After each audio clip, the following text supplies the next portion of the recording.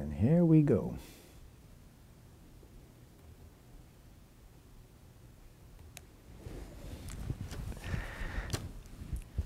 Welcome back, ladies and gentlemen, to Live with Certainty. We're learning how to trust.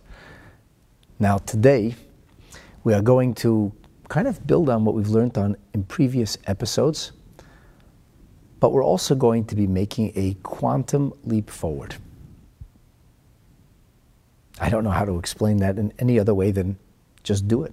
So please, fasten your seatbelts and come along with me on what I believe will be a fascinating little journey. Let's recap so we know where we're coming from, and then we can appreciate where we're going to. We've learned about the importance of tochacha. We got to rebuke or reprove.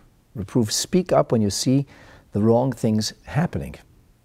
The case we built is that this has everything to do with protecting oneself from the negative impact of peer pressure. You become a source of influence rather than being influenced. You learn how to be apart from society when it's flowing in the wrong direction, instead of being a part of society and simply following the leader in a mindless and moral, shall we say, moral empty fashion, or worse. Where am I going to get the courage to speak up from? I need these people. They butter my bread. No, they don't, says Rabbeinu Bachaya. Hashem does. And so we learned that a person who has Bitachon, who has trust in Hashem, will not hesitate to rebuke others. You won't be ashamed. You won't be bashful. You won't even be concerned about shaming them if that's what it takes. Because in the end, you don't rely on them for anything. To demonstrate this, Rabbeinu Bachaya said we can lean on a verse of prophecy that comes from the great Isaiah, Yeshayahu HaNavi, in the 50th chapter of his prophecies, verse 7. He said, Hashem Elikim Yarzoli, the Lord God helps me. If you're following along in the new Sha'ar HaBitachon, put out by Kihat Publications, we're on page 13. And we'll read the pasuk, the verse with which we concluded yesterday's lesson with, inside. The Navi said, V'Hashem Elikim Ya'azor li. The prophet said, but the Lord God helps me. That's the meaning of Bitachon. You know Hashem is there for you. He gives you the strength and the courage that you need. Al Kain, as such, or therefore, Lo nichlamti. I was not embarrassed. Al Kain, Samti fane kechalomish. Therefore, or as such, I made my face like flint. Forget poker face. We're talking stone. And va'eda, I knew, ki loy avrish. I knew I would not be shamed. They've got nothing on me. I answer to a higher power. And that leads us into today's class. I'm going to pick a bone with the one who annotated and arranged this translation, grouping all of these verses together in a common paragraph. I understand why it would have been done. The verse opens up, or the collection of verses begins, Kamo she'amar hanavi, as the prophet said. And once we finish the quote from Isaiah, we move to Ezekiel. And it says, Ve'amar. And he says, or and it is said. That's a quote from Ezekiel. Then we move into another quote from Ezekiel, Ve'amar. It's actually the same verse. From there we move back to Jeremiah, Ve'amar. And lastly, the fourth verse that'll be quoted, or really I should say piece of a verse, takes us forward in Jeremiah, Ve'amar. The fifth verse, or the concluding verse, would be a verse back to Ezekiel. So, Ezekiel, Jeremiah, Ezekiel. It all began with Isaiah. It said, K'moshe Amar HaNavi, as the prophet said. And then, subsequently, when we speak about or reference the scriptural verses attributed to Ezekiel, Jeremiah, or Ezekiel, we said Ve'amar, and he said. Okay, common logic says, well, if the first one starts with K'moshe Amar HaNavi, as the Navi said, and then it says Ve'amar, then it's one continuation. Here's the problem. K'moshe Amar HaNavi, as the prophet says, speaks about shame or embarrassment. That follows what we read about in the previous little paragraph.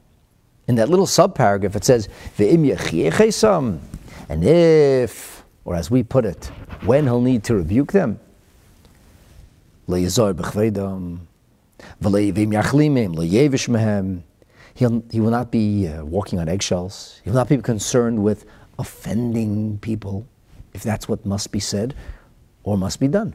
And he will not be ashamed. You will not praise, beautify, or gloss over things which are inherently false and objectively immoral and wrong.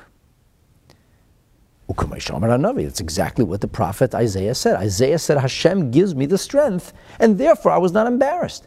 If Isaiah said Hashem gave him the strength and he wasn't embarrassed, well, then you can have the same strength. Rabbeinu Bachaya believes that Isaiah's words, Hashem, God gave me the strength, would not be unique to Isaiah. It would apply to every one of us.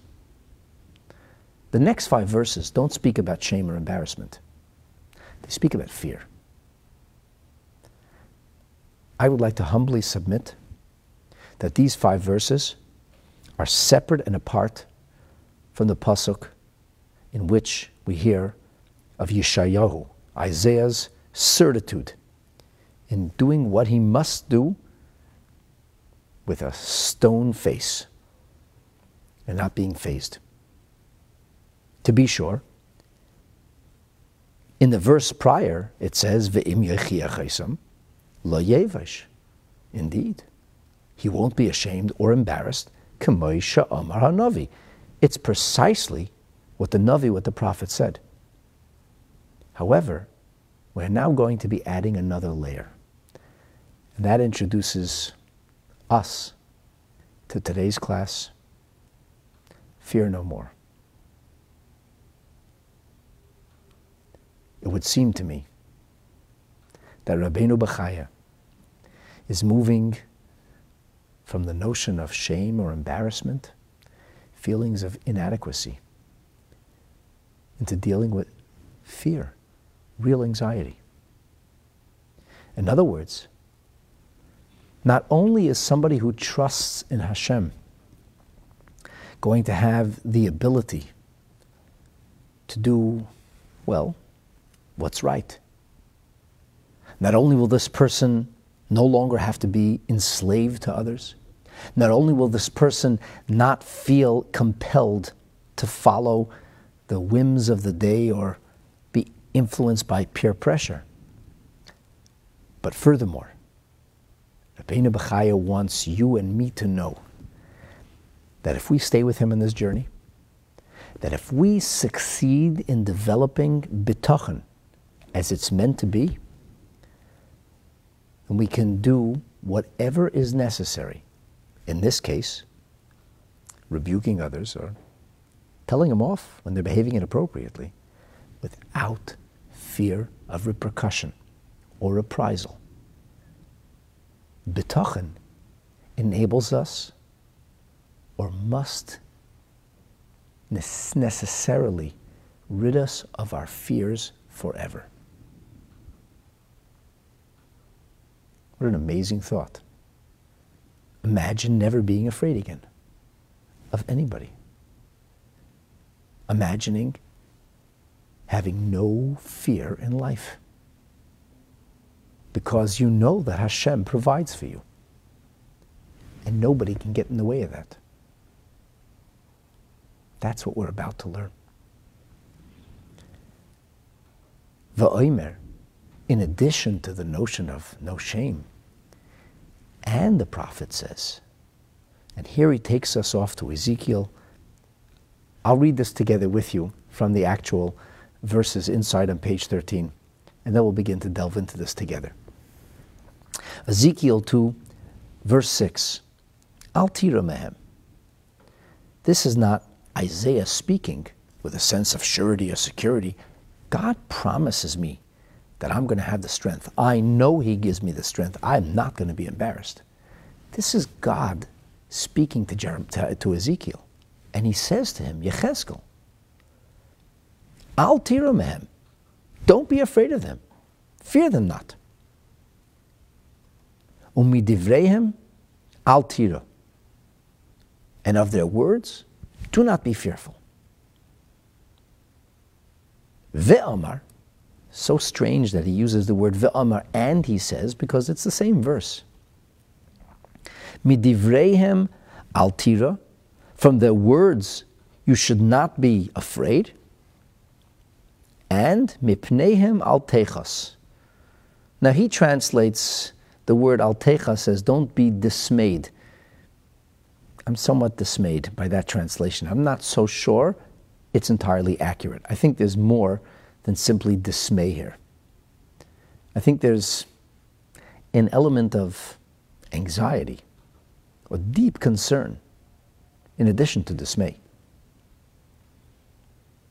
So the prophet has received no less than 4 instructions from God. 4 times. 3 of them using the exact same verbiage. God said to him, don't you be afraid now. Okay. So if God told Ezekiel not to be afraid, that must mean I shouldn't be afraid? God never told me not to be afraid. He just told Ezekiel not to be afraid. Oh, well, but he told it to Jeremiah too.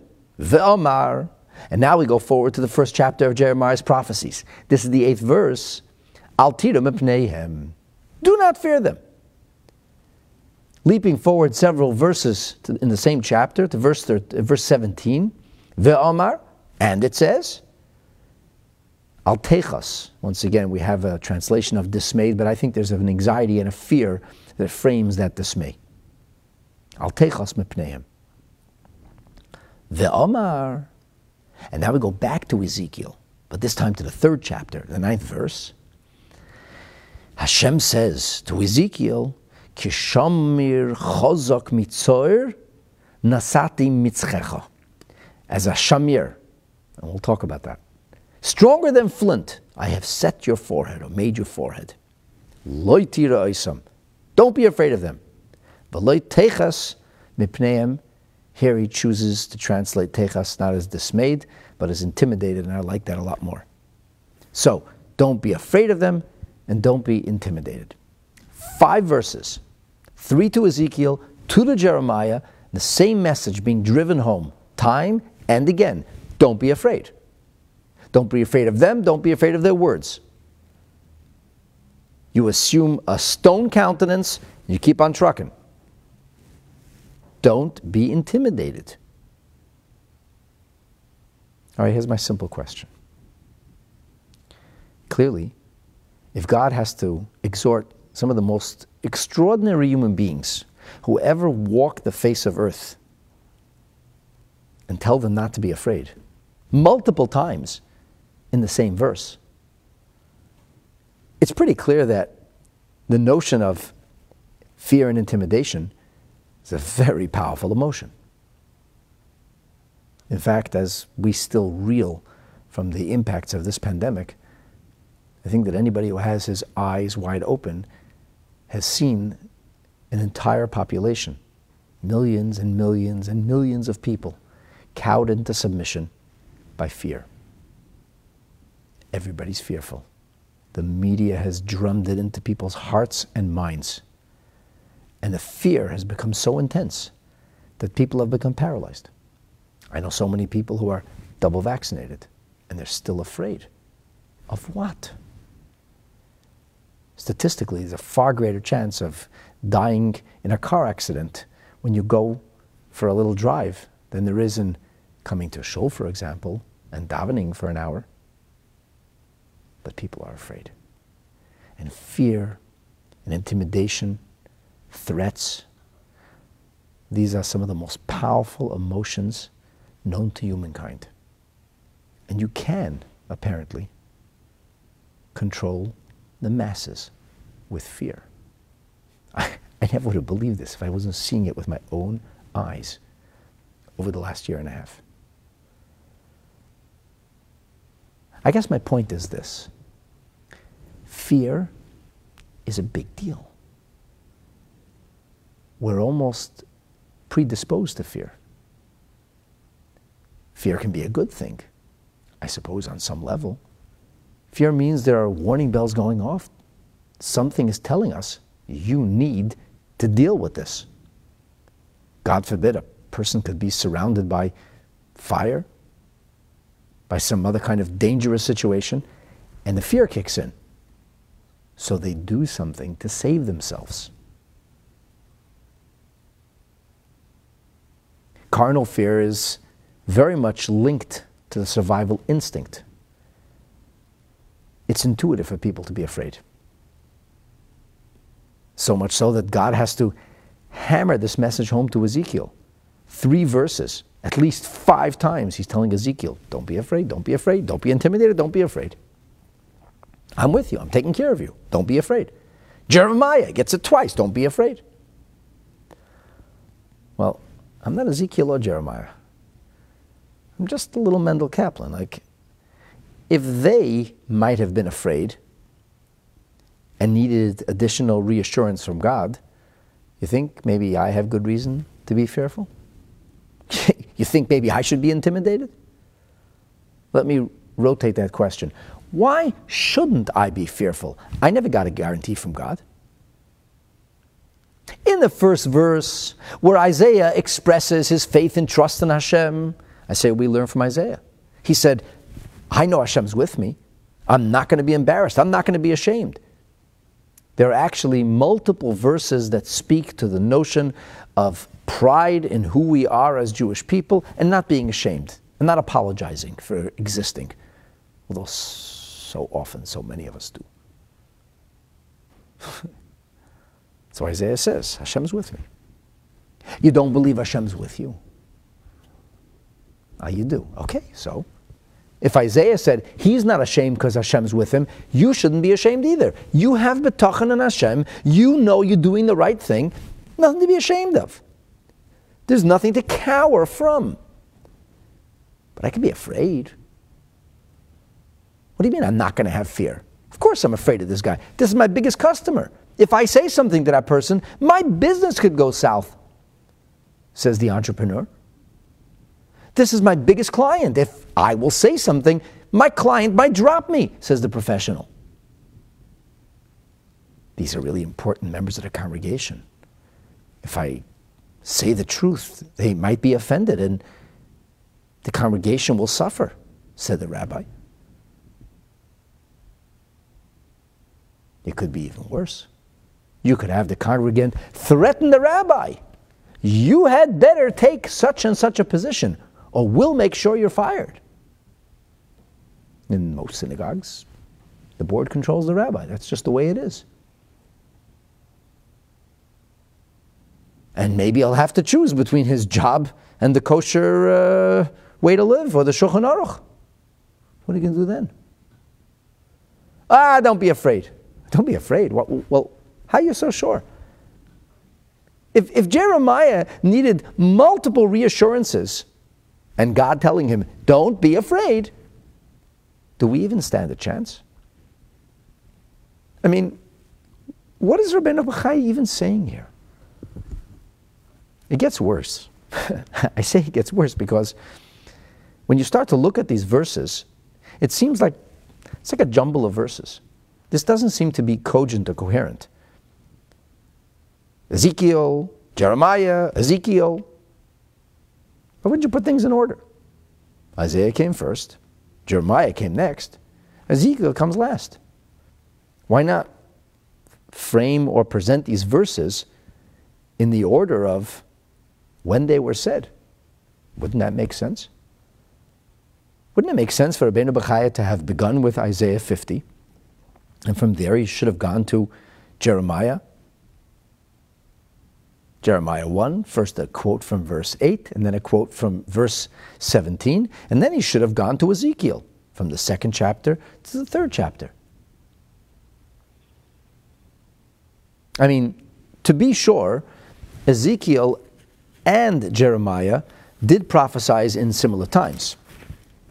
In fact, it seems very, very clear that both Ezekiel and Jeremiah were Kohanim. They were both priests, and their tenures as Kohanim and as prophets overlapped. They certainly had very, very similar timing in their messages. The end of the First Temple era.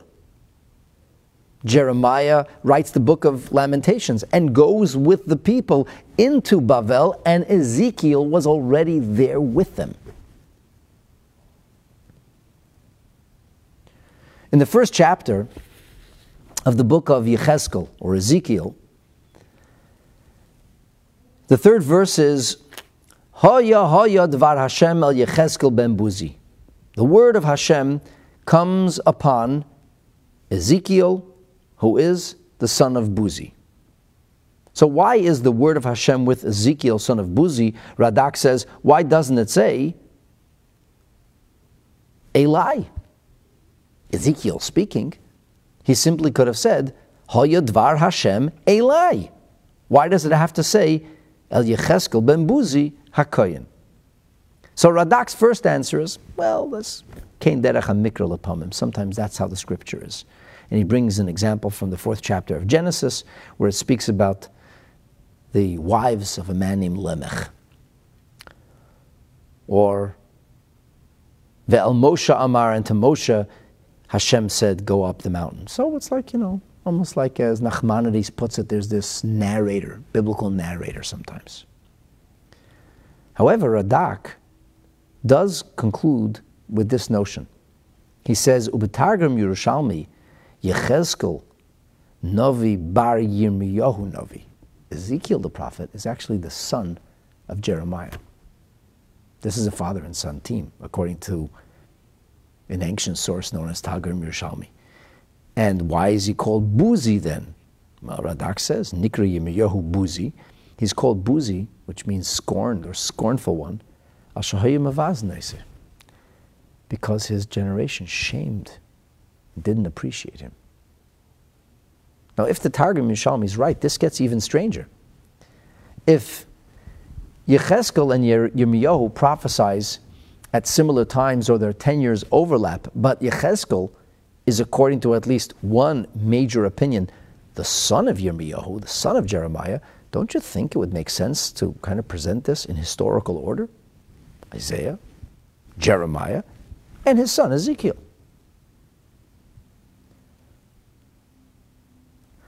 Why is there like a jumble of verses? Like, what is the point here even? He doesn't present them in order.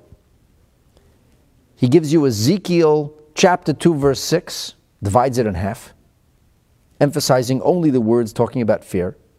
Sends you off to Jeremiah, the 1st chapter, and then the 3rd chapter, and then in verse 8, and then later on in verse 17, and then he goes back to Ezekiel. It's like it has no order whatsoever. This literally looks like he took a handful of verses and just like threw it on the plate. Look, if I was writing an article, I'd think before I quoted verses. There's no question that one of the great Rishonim, Rabbeinu Bachaya, Bar Yosef ibn Pekuda, was very, very judicious, and he chose every single word and the order of his words with the greatest of care. It is impossible for me to fathom that the verses here are quoted in haphazard fashion. So, number one, I don't really understand what it teaches me. On the contrary, if Jeremiah and Ezekiel were afraid, I'm definitely going to be fearful. And if God doesn't want me to be fearful, well, then God has to give me a personal message. And I don't understand how and why these verses are presented in the way they are. It seems entirely haphazard, which is an impossibility, something we can't accept. Which leads us to the question, what in heaven is going on here? What is the author trying to tell us? When you look at the verses and you kind of frame them by their historical details, it gets even more difficult to understand. Ezekiel's book, the Nevuah of Yecheskel, opens with Maaseh Merkava, the vision of the chariot. Now this is a very lofty, spiritual, esoteric kind of vision. It's very rich, if you will, in mysterious figures and imagery, symbols that are associated with them, and to say that we really have a clarity of understanding of Maaseh Merkava is a huge overreach. Much is written about, and even more is said about the deeper meaning of the imagery that is portrayed or that is given to Ezekiel in the opening parts of his prophecies. It has been said that the mass revelation that we received at Mount Sinai was something akin to what Ezekiel saw in his maiden prophecy. According to some opinions, that's the reason we read the beginning of Ezekiel's prophecies on the anniversary of the giving of the Torah, on Shavuot. Interestingly, Isaiah has similar visions to Ezekiel, but it's not identical. Isaiah's visions are much less detailed, and yes, there's some winged heavenly creatures, but the account is almost swift, sparing in words. Our sages suggest that the difference between the accounts of these two exceptional prophets, Yeshayahu HaNavi and Yecheskel, Isaiah and Ezekiel, have everything to do with the kind of people and prophet they were. The metaphor is kind of utilizes the notion of anthropology and people who come from different backgrounds. We contrast the sophisticated urban dweller with a farmer or somebody from the rural countryside, a villager, if you will. Yeshayahu HaNavi, Isaiah, is presented as a sophisticated, an urban city dweller, one who is accustomed to seeing royalty. And so when he sees the king, it's not a big deal, as they say in a day's business. But the rural villager, when he comes to the big city and he has opportunity to see the king, it's an absolutely overwhelming experience that he dwells on extensively. And that, our sages suggest, is the difference between Yeshayahu's brief description and Yecheskel HaNavi's lengthy description. All right, so now I know that Yecheskel is of far less spiritual stature than, shall we say, Isaiah. And perhaps because he's of this inferior spiritual stature, perhaps because he lacks that prophetic sophistication, that he's so concerned. I mean, when we finish the first chapter of prophecies, the very second, which incidentally intimidate him greatly and cause him to fall upon his face, Ezekiel, in the second chapter, is now standing. He's kind of back to himself, and he hears the voice of Hashem directing him to assume the position that God has created for him, to go forward with the mission that Hashem is giving him. And he's being told that his words were probably not going to be well accepted. His prophecies would be tinged with mournful and suffering messages. He wouldn't be popular. Nobody was going to like him. The people were rebellious, and Hashem doesn't take away the freedom to choose. The likelihood of his being successful with the rebellious Jewish people at the time was very, very small. Yechezkel is going to have to greatly strengthen himself to be able to accomplish his daunting mission. Which brings us to that first verse that Rabbeinu Bachaya quotes. So we go to Ezekiel, the 2nd chapter, and we go to verse 6. Va'ata ven adam, and you, human being, euphemism. Al tira mehem, don't be afraid of them. Umidivrehem, and from the words, al tira. Don't be afraid of them, and from their words, don't be afraid. So what's the difference between them and their words? They can be intimidating. Their words are downright threatening. Metzudas David says, "Ma sheyigzmu lases imchara." They will use hyperbole in describing what they'll do to you. Don't be fazed. So the people are frightening. They are powerful people. They can do all kinds of things. They're threatening you. They're going to use words which we're being told is hyperbole. Don't be afraid of them. From their words, unfazed. Unfazed. They're just a prickly bunch. Saravim, saloinim, thorny people, briars. They're going to make you uncomfortable. Alakrabaya matayeshev, you'll feel like you're sitting in a thorn bush. God tells the prophet Ezekiel. But, despite the fact that there'll be abrasive circumstances around you and the environment is going to be far less than friendly, and then some, nonetheless, al tira. Don't be afraid. This is the 3rd time in a row in the same verse we're hearing, don't be afraid. And if that's not good enough, for added emphasis, the verse continues, umipneihem, and from before them, al techot. So, the translation we got is dismayed, which I told you dismayed me. Here's what the Metzudas Tzion says. He says, techos is inyan shever upachad. Don't fall, don't be broken. Don't be overwhelmed by fear. So this is the kind of fear which is intimidating. The kind of fear which is daunting. Don't be afraid of them. Don't be daunted. You be unfazed. You have a mission to carry out. So Ezekiel's really afraid. And he's got big challenges. He's surrounded by these proverbial thorn bushes, briars, prickly people.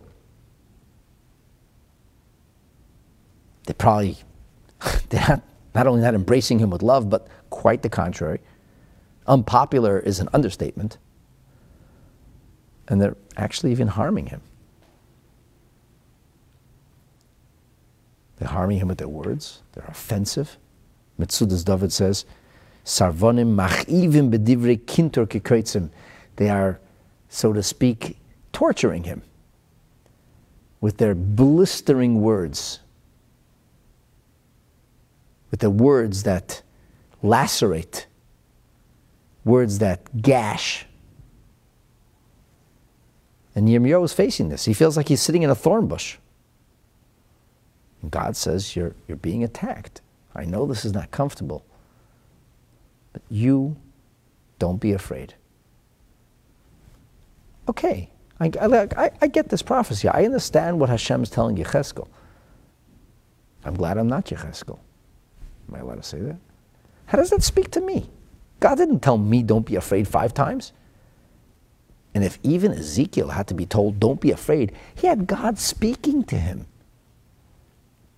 How bad could the people have been? How much worse than they could be than they are now? They were unreceptive. They threw it back in his face. Hashem had to tell him, don't be afraid. In other words, it's natural to be afraid. So, I and me, without any prophecy whatsoever, how will I not be afraid? If anything, this verse should demonstrate that fear is something we have to deal with. So you can use mumbo jumbo like there's nothing to fear but fear itself. I don't even know what that means. Or you can say, look, I got to overcome my anxieties and fears. I have fears. I'm going to face my fears. I'm not going to allow fear to paralyze me, to disable me from functioning. No fear? How am I going to have no fear? Ezekiel barely had no fear. Oh, by the way, Ezekiel doesn't seem to have absorbed this message so well because guess what? Because in chapter 3 of the prophecies, and we're going to hear about this, Rabbeinu Bachaya actually quotes this.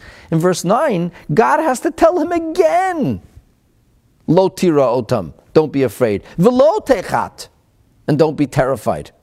Don't be intimidated. So in total, God is telling this to Ezekiel no less than 6 times. I think you understand what I'm saying.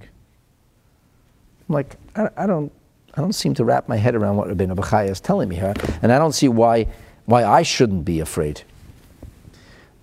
Now let's move forward in Rabbeinu Bachaya's words. He says, and in addition to those words that were said to the prophet Ezekiel, Yechezkel, now we have God speaking to Jeremiah. And this is right in the beginning of Jeremiah's prophecies. In fact, it's the 8th verse of his prophecies. These are the words that God said to Jeremiah. We get a couple of introductory words, and God tells him, before I formed you in the belly, I knew you. Don't tell me stories of what you are or aren't capable of. I know exactly what you're capable of, and I am giving you this mission, and I know you don't like it. Hashem says, don't tell me I'm just a kid and I don't want to carry this out. No. You are eminently capable to do what I ask of you. Al toimer na'ar anoichi. Don't say I'm a young lad. I'm sending you. I'm commanding you, instructing you. You'll be just fine. You shall speak. Tidaber. Kol asher atzaveka tidaber. Whatever I tell you, you're going to say. Now Jeremiah, at this point, clearly must be getting very frightened. Because God comes along in verse 8 and he says, Al tiro mipneim. Do not fear them. In other words, don't be afraid of the people I'm sending you to because, or despite the fact that they're not going to be happy with what you have to say. Jeremiah does not have bright, illuminating, optimistic prophecies. Isaiah was the lucky one who gave all these futuristic visions of a rosy, perfected, healed, and transformed world. Jeremiah's prophecies are gloom and doom. He has the unfortunate burden of delivering the bad messages. Mostly. Yeshayahu, Isaiah, is called the prophet of Geula, of redemption. And Jeremiah is called the prophet of doom and gloom, of Puranusa. Do you know that in the English language, when a person wails and kvetches and just keeps going on with a litany of everything that's wrong, it's called a Jeremiad? Poor Yirmiyahu. Look what he got stuck with. So Hashem says to him, I know that you have figured out by now that the people I'm going to send you to are not going to be rolling out a red carpet and say, what have you to say, Jeremiah? If that wasn't bad enough, Jeremiah had competition, a false prophet who gave the people fantastic messages, told them everything they wanted to hear. So he was popular and false. Jeremiah told the truth. That hurt. And nobody wanted to listen. The Metzudas Tzion says, Al tira, al tifached. Don't be afraid. Oh, why not? Mipnei mi asher ashalecha aleim, before whom I am sending you. Why not? Why shouldn't I be afraid? Ki itcha ani, because I'm with you, God says. Ki ani imcha. The Metzudas Tzion reframes it. I'm with you. Oh, that's good. No, it's better. Ani imcha lahatzilcha miyad haboim lahora imach. I'm with you to save you. Okay, so Jeremiah got a promise that God's going to save him. I didn't get a promise God's going to save me. He was afraid, and he was a prophet, and God had to reassure him and tell him, I'm going to be there. I'm going to save you. I'm terrified. Why shouldn't I be afraid? Are you kidding? I read these verses, I get afraid. If these great prophets, whom God was speaking to, had to be reassured and told time and again, don't be afraid, do any of us even stand a chance? Seriously. Rabbeinu Bachaya goes on and he says, oh, by the way, Radak, Rabbeinu David Kimchi tells us, and this of course jibes with the fact of the matter, he says, he never said they wouldn't harm him or lay a hand on him, because they did, of course. They did touch him. Yeah, like violently. V'yaku, they even beat him. But the good news is they're not going to kill him. You won't die, Jeremiah. You just get a bloody nose, some black eyes. You'll be thrown in a prison, but you're not going to die. You will survive. Lo yimisu. Afal pisha yedetzanim lahamisay. You know, it was pretty bad. They wanted to kill this prophet. God says, don't worry, you won't die. So here's a prophet who is heading right into the inferno, so to speak, into a challenging, difficult audience who doesn't want to listen to him, who despises him, who lays hands on him violently. They beat him, they hurt him. But God says, I'm going to protect you. You won't die. So don't be afraid. Most people I know are afraid of getting beat up. You know, we had problems here a little while ago in this neighborhood. We had these anti-Semites who were basically threatening to beat up Jews. People were terrified to come to shul. What was I supposed to tell them? Don't be afraid. And they'll say, why shouldn't I be afraid, Rabbi? I'll say, God is with you. They're like, yeah, it's nice. I'm staying home. I don't think I'm coming for Shavuos. Why?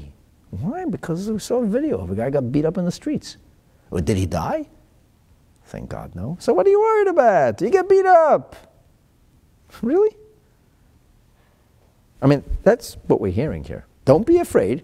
You'll get beat up, but don't worry. A couple of broken bones, you will not die. If Jeremiah has to be reassured by God that despite the fact they want to kill you, they won't succeed at that, so therefore don't be afraid. We shouldn't be afraid? I'm just asking. Rabbeinu Bachaya says, don't worry about it. It's nothing. He says, take a look in verse 17. What does verse 17 say? Oh, verse 17, it's still in that first chapter of Jeremiah's prophecies. He's getting bad news, kind of messages that he is expected to deliver. And Hashem says to him, listen here, Jeremiah, I want you to strengthen yourself. Tezer mosnecha v'kamta v'dibarta. You're going to have to, so to speak, prepare yourself for a hard day's work. You got a challenging time ahead of you. You got to speak to these people. Kol asher anechi atzavek, all the things that I command you. Al teichas. Don't be afraid. Don't be afraid. Pen achitcha lefnehem, lest I demolish you. Now it's a threat. Don't be afraid of them. Be afraid of me, says God. If you're afraid of them, I'll give you something to be afraid of. Seriously? I'll devastate you, says God. Achitcha. What is this? What does this mean? This teichat, achitcha. It's a permutation of the same word. So the Metzudas Tzion tells us pachad. It's fear. It's shever. It's being broken, destroyed, devastated. Like we find in the book of Yehoshua. Al tirotz v'al teichatz. Don't be broken and don't be intimidated or frightened. So that helps. Oh, Rabbeinu Bachaya took out that word. That was just to Jeremiah. The part that says, pen achitcha, lest I'll devastate you, I'll beat you down, Rabbeinu Bachaya doesn't quote that. That's special for Jeremiah. Only he's going to get beat up by God. But you and me have to learn from Jeremiah. If God told him, Al teichat mepneim, you don't be afraid of your detractors. You stand up and you speak truth to power, and don't be afraid of what they're going to do to you. Why not? Because Jeremiah was afraid and God told him not to be afraid. Oh, that's nice. I am afraid. Well, you shouldn't be. Why not?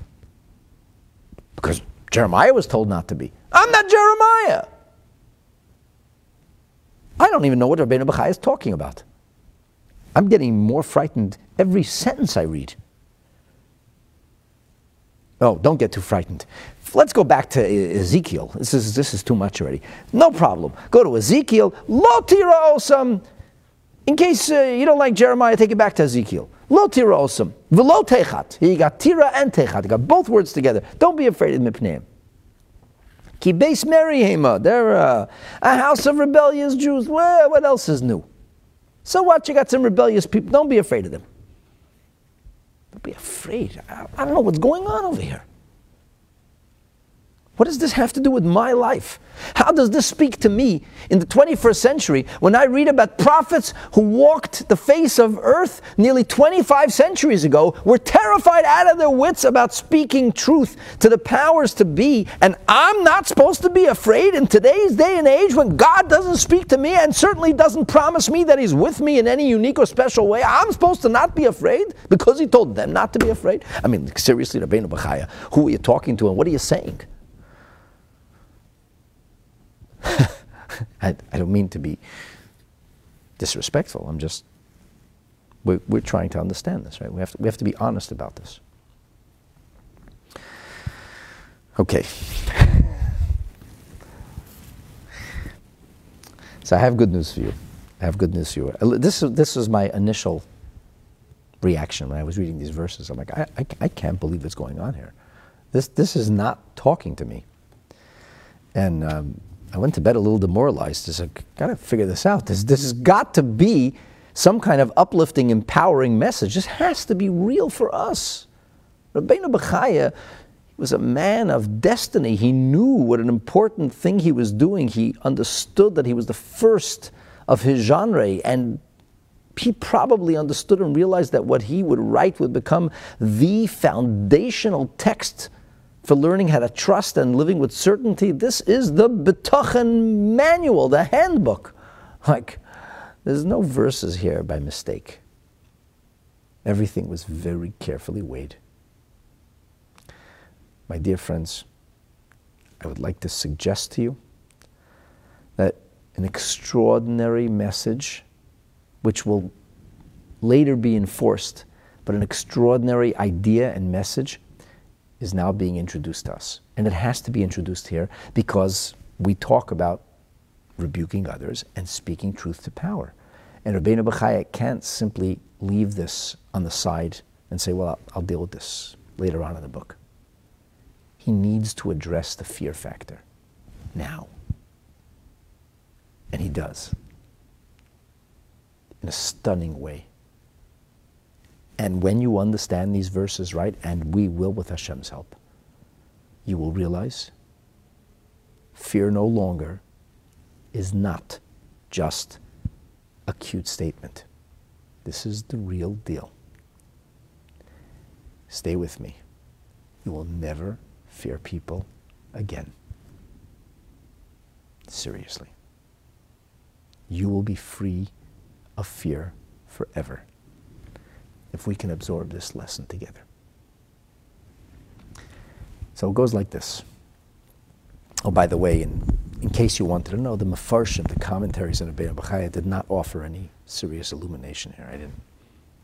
Just some details about the verses, but what a shomer is, it's a hard stone, or it's something that can cut through stone. Okay.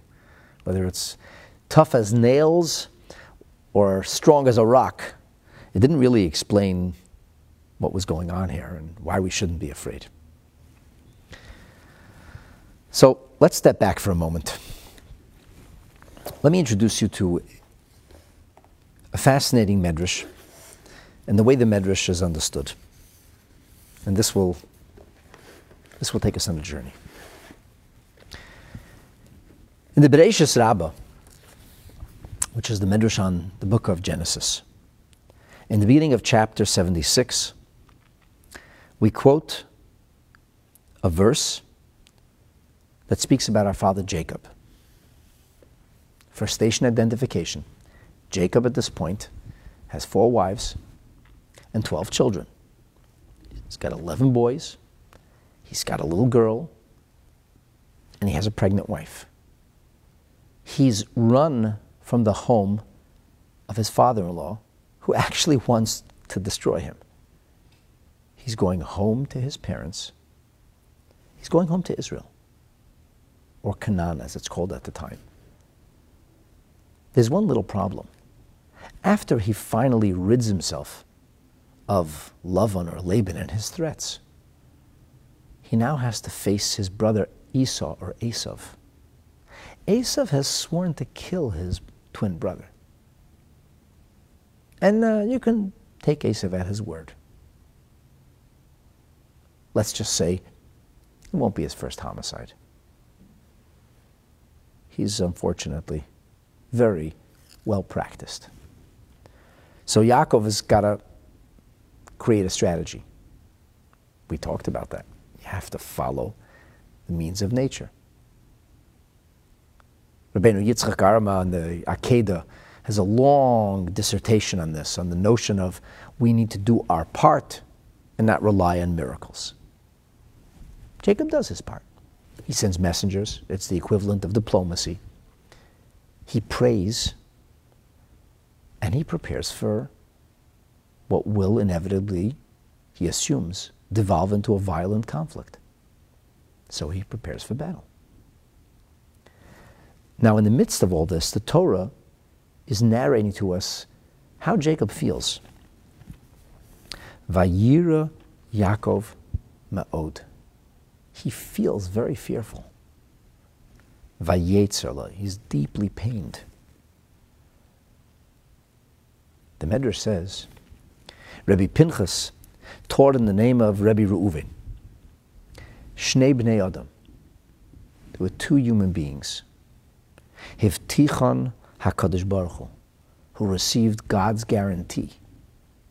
And yet, v'nisyaru, they were still afraid, even after getting God's guarantee. Habachur shebe'avot, the choicest or select amongst the patriarchs.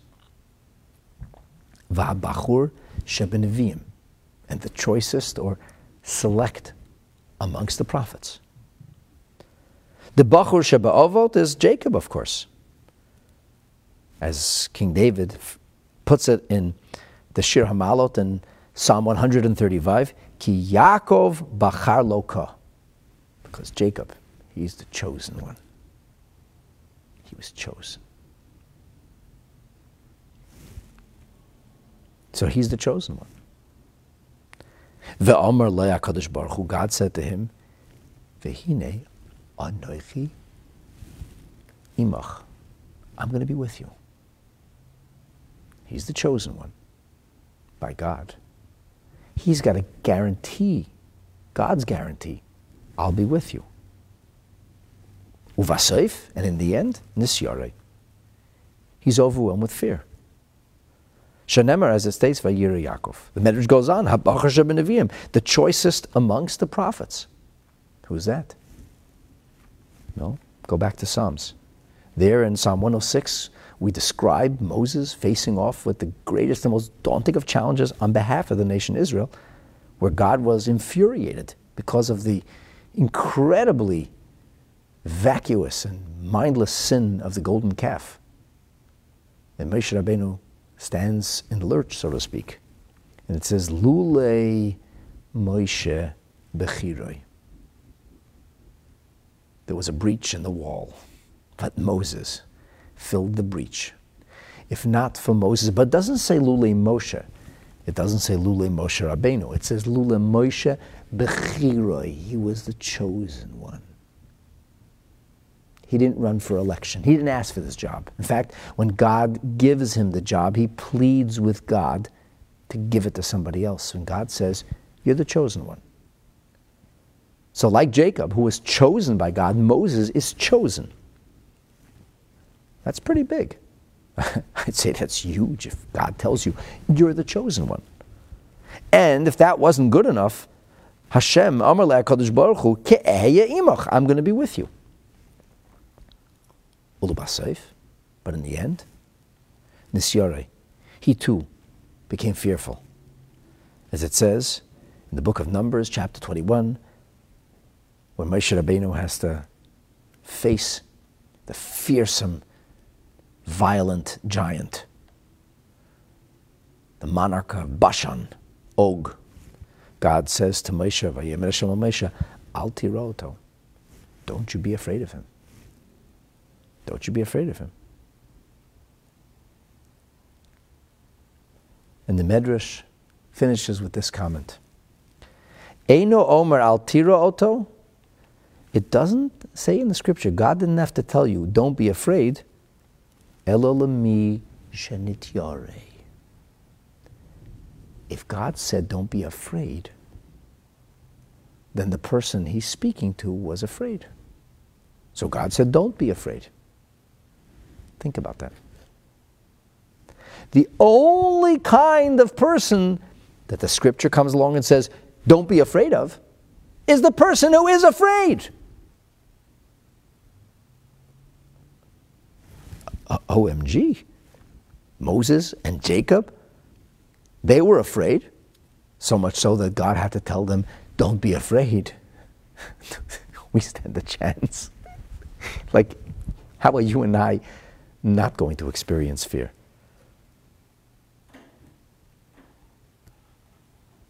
So the Eitz Yosef, in his commentary, says you have Shnei Bnei Adam Gedolim, two very great people. Shebachar behem HaKadosh Baruch Hu, God chose them. They were the chosen ones. Ve'ivtichon, and He assured them. He guaranteed them.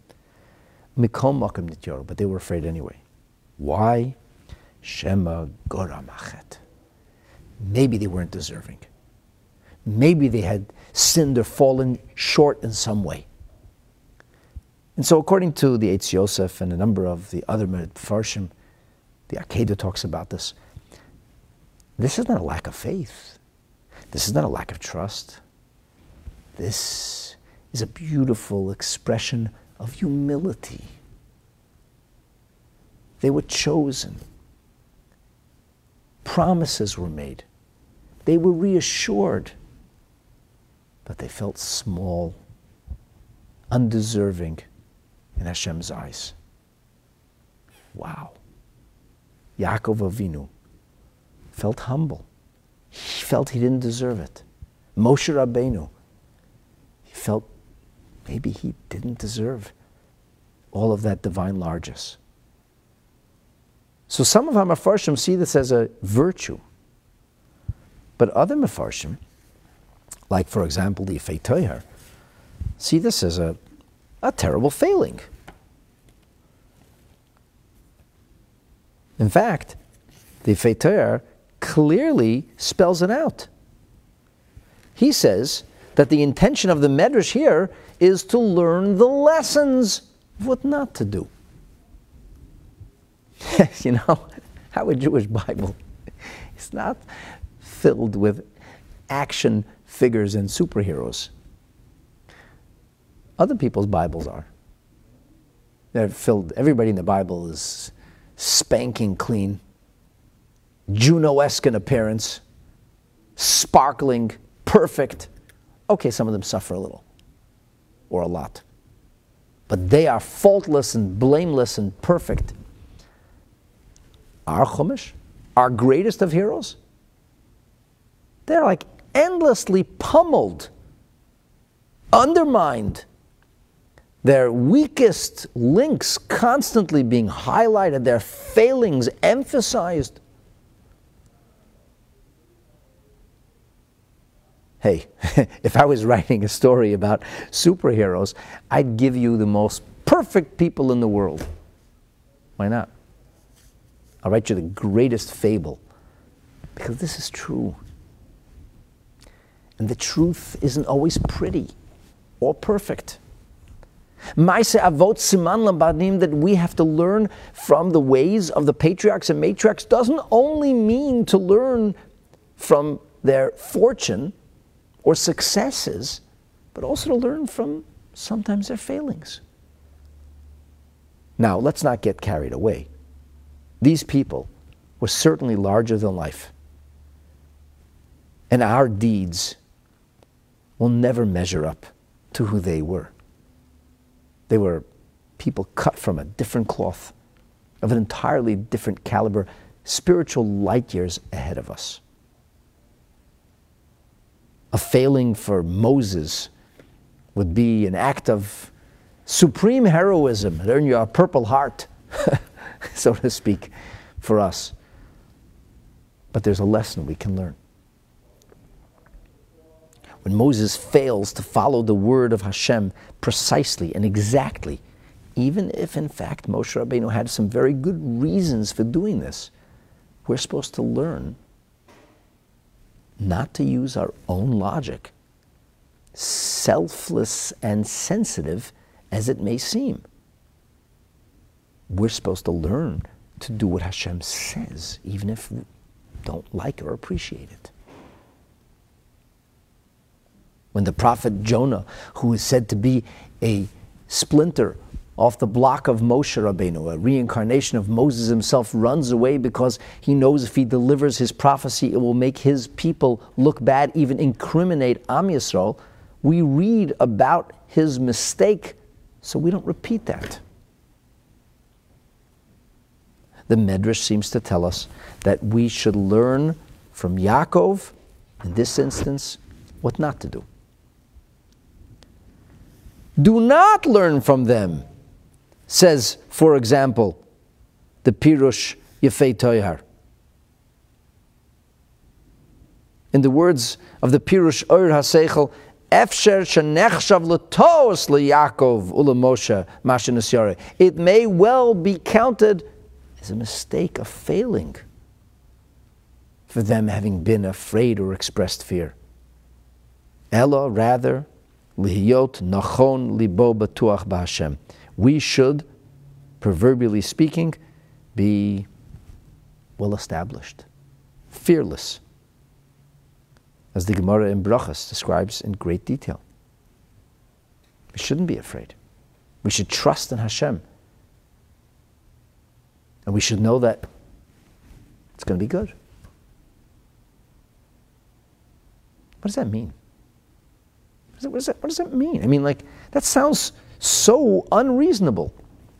Lakut Sichas, Chelik Lamed Vav, and an edited Sicha, this is a talk we've looked at before. The Rebbe says, like, how do you understand the opinion of these Mefarshim? Some Mefarshim say that Moshe Rabbeinu and Yaakov teach us humility. Humility that maybe they failed. Maybe they made a mistake on their level. And so you and I should also be humble and never become complacent and never be calm, certain. Who knows? You may have sinned. A sin doesn't have to be a big, ugly sin. It just means a shortcoming. It could be a relative sin, relative to who you could have been. For God never judges us against somebody else, but rather against the picture or image of who we could have been. We're only judged against ourselves or our own ability and possibilities.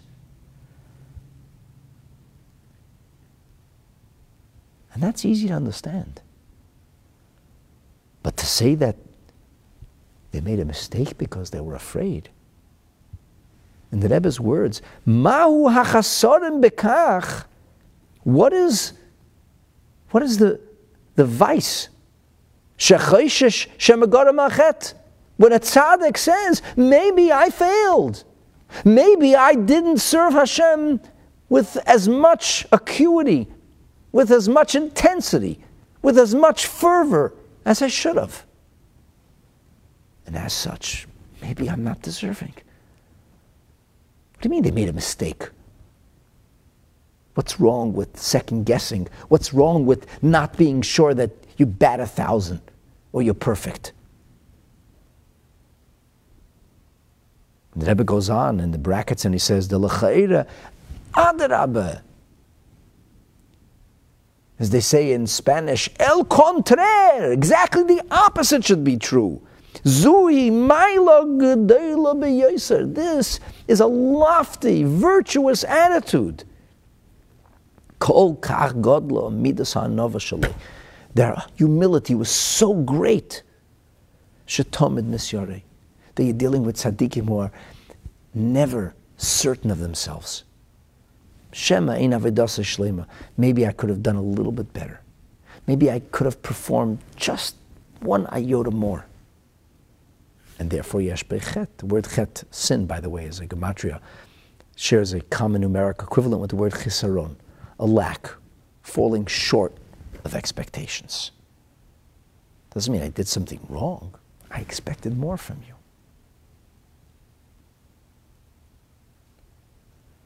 So Moshe Rabbeinu was very humble. Yaakov was very humble. Oh, by the way, they both were very humble. Yeah, about Yaakov it says, Ki kotanu, Hashem loved him and chose him because he held himself in such small esteem. Moshe Rabbeinu is said to be Onav Mikol Odom Shal Pnei Ha'adama, the humblest person to walk the face of earth. This fits perfectly within the description of the spiritual personas of Yaakov and Moshe respectively. How could that be seen as a fault? A demerit? The Rebbe says, in order to understand this, we're going to have a better understanding of Bitachon. He says, Bitachon, the Rebbe says, is not just the belief that Hashem can do whatever He wants. Hashem can save me is not Bitachon. That's emunah. I know and believe that God is omnipotent. Bitachon means, boiteach b'Hashem. I rely on God. He's my sole provider. I rely sheken yaseh b'poil. Sha'adovar vaday etzlei. I live with a sense of certainty because I've learned to trust. Ad shehu b'mnucha gemura ve'ein edoyeh klal. He's in a total state of inner tranquility and peace. Rabbeinu Bachaya, later on, in this very book, is going to say precisely that. We're still in the preface. When we get to the first chapter, Rabbeinu Bachaya's first order of business will be to define Bitachon exclusively. And he's going to say, Ach mahus HaBitachon, and I'm quoting from Rabbeinu Bachaya, the essence of Bitachon is menuchas nefesh habeteach. It's being in a state of tranquility.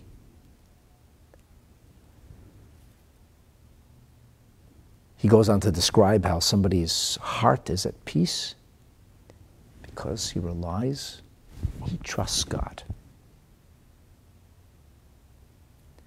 And then Rabbeinu Bachaya says, V'im yipoked. Yipoked comes from the terminology missing. V'im yipoked, says the Toiv Halavon on the commentary on Rabbeinu Bachaya. V'im yechsar, ha'ikar hazeh, if this is missing. Or as the Neder Bar Kodesh puts it, shalo yivtach b'shleimut. He will not trust absolutely. It won't be perfect trust. Then in that case, lo yimotze habitachon. Then you won't find the certainty. Says the Neder Bar Kodesh, lo yasig bitchoinoi. You won't reach that certainty that you hope for. In the Toiv Halavonon, leyale biyodei cheftzei. That which you sought won't actually be in hand. You won't get that certainty you craved and you were looking for. In other words, the Rebbe says that for Rabbeinu Bachaya it's clear that the Bitachon means one has to trust absolutely, totally, completely on Hashem. And if he doesn't trust totally or completely in Hashem, he doesn't have Bitachon. And the Rebbe says, pray tell, explain that.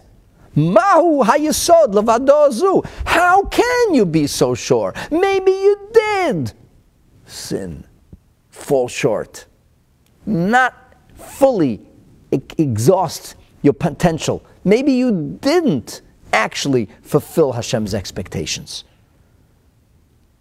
We see, even if there's an open promise from Hashem, there's a possibility of Shemagara Machet. Even when Hashem gave you an open guarantee to Moshe and to Yaakov, they weren't sure. Maybe they didn't deserve it anymore.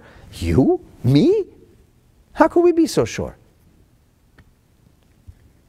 So the Rebbe goes on to develop this notion that when a person has Bitachon in Hashem, that itself becomes the vehicle, that itself becomes the envelope through which the miraculous blessings come. In other words, that's the channel. The way for us to create the conduit, to bring Hashem's bracha into our life, is with that Bitachon. And that was the shortcoming of Yaakov. That was the mistake of Moshe because they were afraid. And that fear can in some way inhibit the miraculous energy that would otherwise be ours.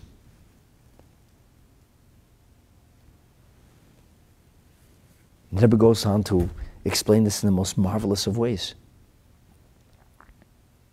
He says, Bitachon, choive, zoi hi avoida b'fnei atzmai. This obligation for us to work on ourselves, for us to toil and learn to trust, to live with certainty. A tremendous avoida, a very difficult thing to do. But that is actually what Bitachon is about. Hashlech al Hashem Yehovcha. In the words of the psalmist in chapter 55, cast your aspirations, your considerations, your worries, your anxieties, put that on Hashem. Pin your hopes on Him. On Him alone. In other words, in order for us to be able to succeed, in order for us to be able to be certain that our rebuke isn't going to blow up in our face,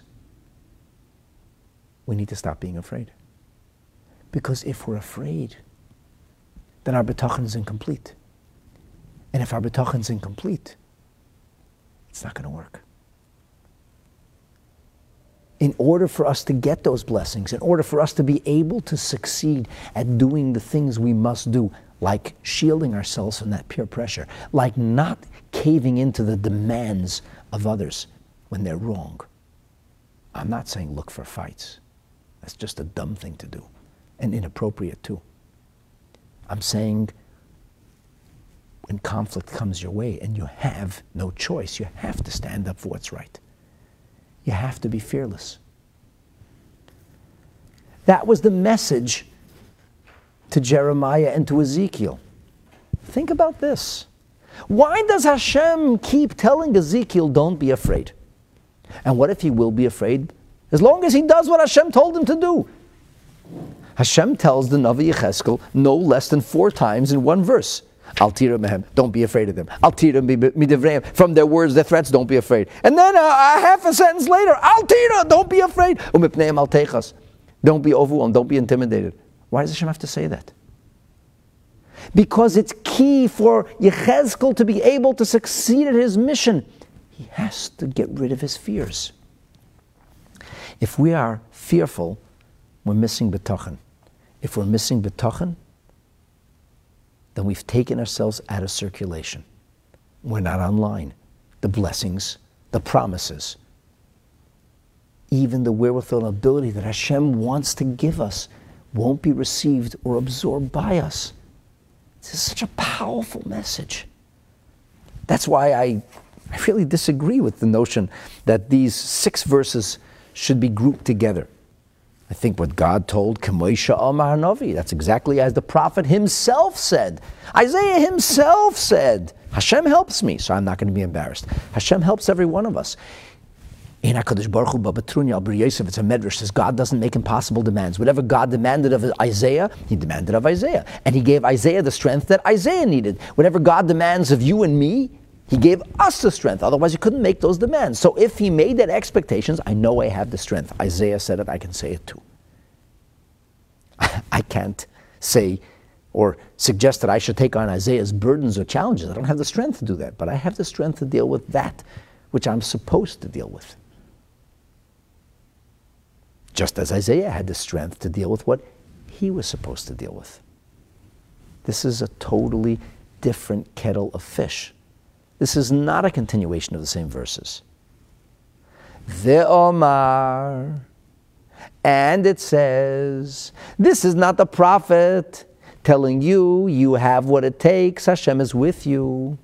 This is God speaking to the prophet. Why did God have to tell the prophet, calm yourself down, don't be afraid, don't be afraid? Why did he have to tell that to him?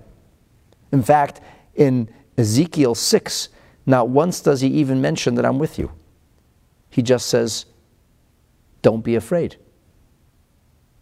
Don't be afraid of their words. I know they're abrasive and prickly and they'll hurt you. They'll offend you, I know. Al tira. The most important thing is don't be afraid. Al techa, don't be intimidated. Why? Because if Yechezkel will be afraid, he will not succeed. Guess what? You're not Ezekiel. You're just you. I'm just me. But this, I know with certainty. If I will be afraid, I will not fully succeed. And neither will you. We've got to learn to fear no more. That's the meaning of Bitachon. And only when we decide to rule out fear can we be certain that we'll have the strength and the blessings we need. If we fear, we do so at our own expense, quite literally. So we start off with Ezekiel, because the message to Ezekiel in verse 6 is relentless.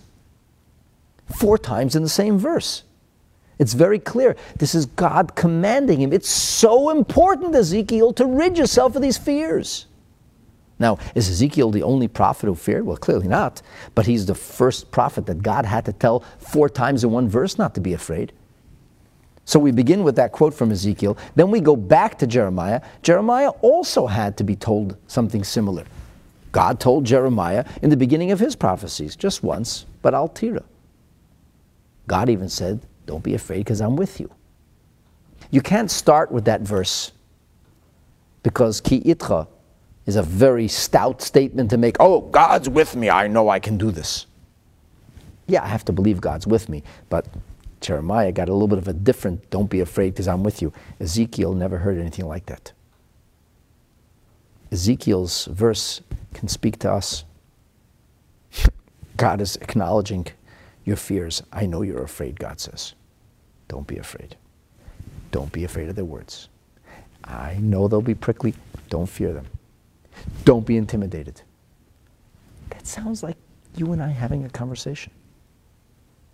So Rabbeinu Bachaya begins with Ezekiel 2, verse 6. From there he takes us to Jeremiah to show us it wasn't only Ezekiel. Jeremiah also had to be told not to be afraid. And from there we take a look at a later verse because this really drives home the point. This is stunning. Listen carefully, please. Al teichat mipneim pen achitcha. Don't be afraid. Don't be intimidated, lest you have to pay the price. What does that mean? Do you know what the Metzudas Tzion says? This blew me away. Al tifchad, don't be afraid. Bitach alai. That's the word bitachon in singular fashion. Bitach alai. Trust me. Va'oz. And then, if you trust me, le'yuchlulach, then they can't harm you. In other words, they can't harm you if you trust. Your trust is your armor. Radak, Rabbeinu David Kimchi, says the same thing. Im loy tira mehem, if you will not fear them. v'tivtach bi, and instead you will trust me, atzilcha miyadam, then I save you. Ve'im tiru mehem, if you'll be afraid, you're on your own, man. Achitcha va'apilcha lefneim, and I'm not with you. Can you imagine? It wouldn't have been enough simply to quote the verses that we heard from Ezekiel and then Jeremiah, that God says, don't be afraid. We need to bring it home with this second verse of Jeremiah, because the second verse of Yirmiyahu emphasizes exactly the point that we're making. We can't afford to fear. It's too expensive. None of the things we talked about will be possible.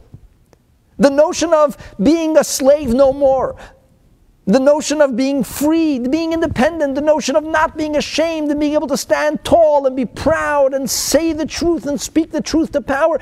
None of this will be possible, and you will not succeed at any of it if you have fear. Because real Bitachon means fear no more. And Rabbeinu Bachaya closes with the words back to Ezekiel. And he says, you must know, he says in Ezekiel 9, Lo tira oisam v'lo techas, don't be fearful. Don't be worried about that. Why? Here, Rabbeinu Bachaya chooses to quote the beginning of the verse. Kishamir chazak mitzoir. Like a shamir who is stronger than the stone. Mitzudas Tzion says, Barzel hachazak. You are iron, man. You cut right through him. You claw your way right through it. You chew him up. Nasati mitzchacha, I have given, so to speak. I have set your forehead with the strongest, most brazen ability and wherewithal. Just loy tira v'lo techas mipneim. Don't be afraid. And so, my friends, and I'll conclude where I began. I strongly believe that it's a mistake to put all of these verses together. I think that a paragraph explaining the idea of rebuke and shame and the verse of Ezekiel should have been followed with another set of verses. Verses that deals with fear. The truth is, Rabbeinu Bachaya will develop this later on, but it's critical that he introduce it right now, because if you have fear, none of this is going to work.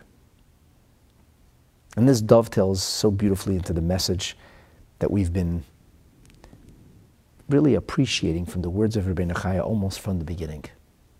This is a sum-zero game. My friends, Bitachon is really an all or nothing. You have to trust. To trust kind of halfway, it's like being a little pregnant. Either you trust God or you don't.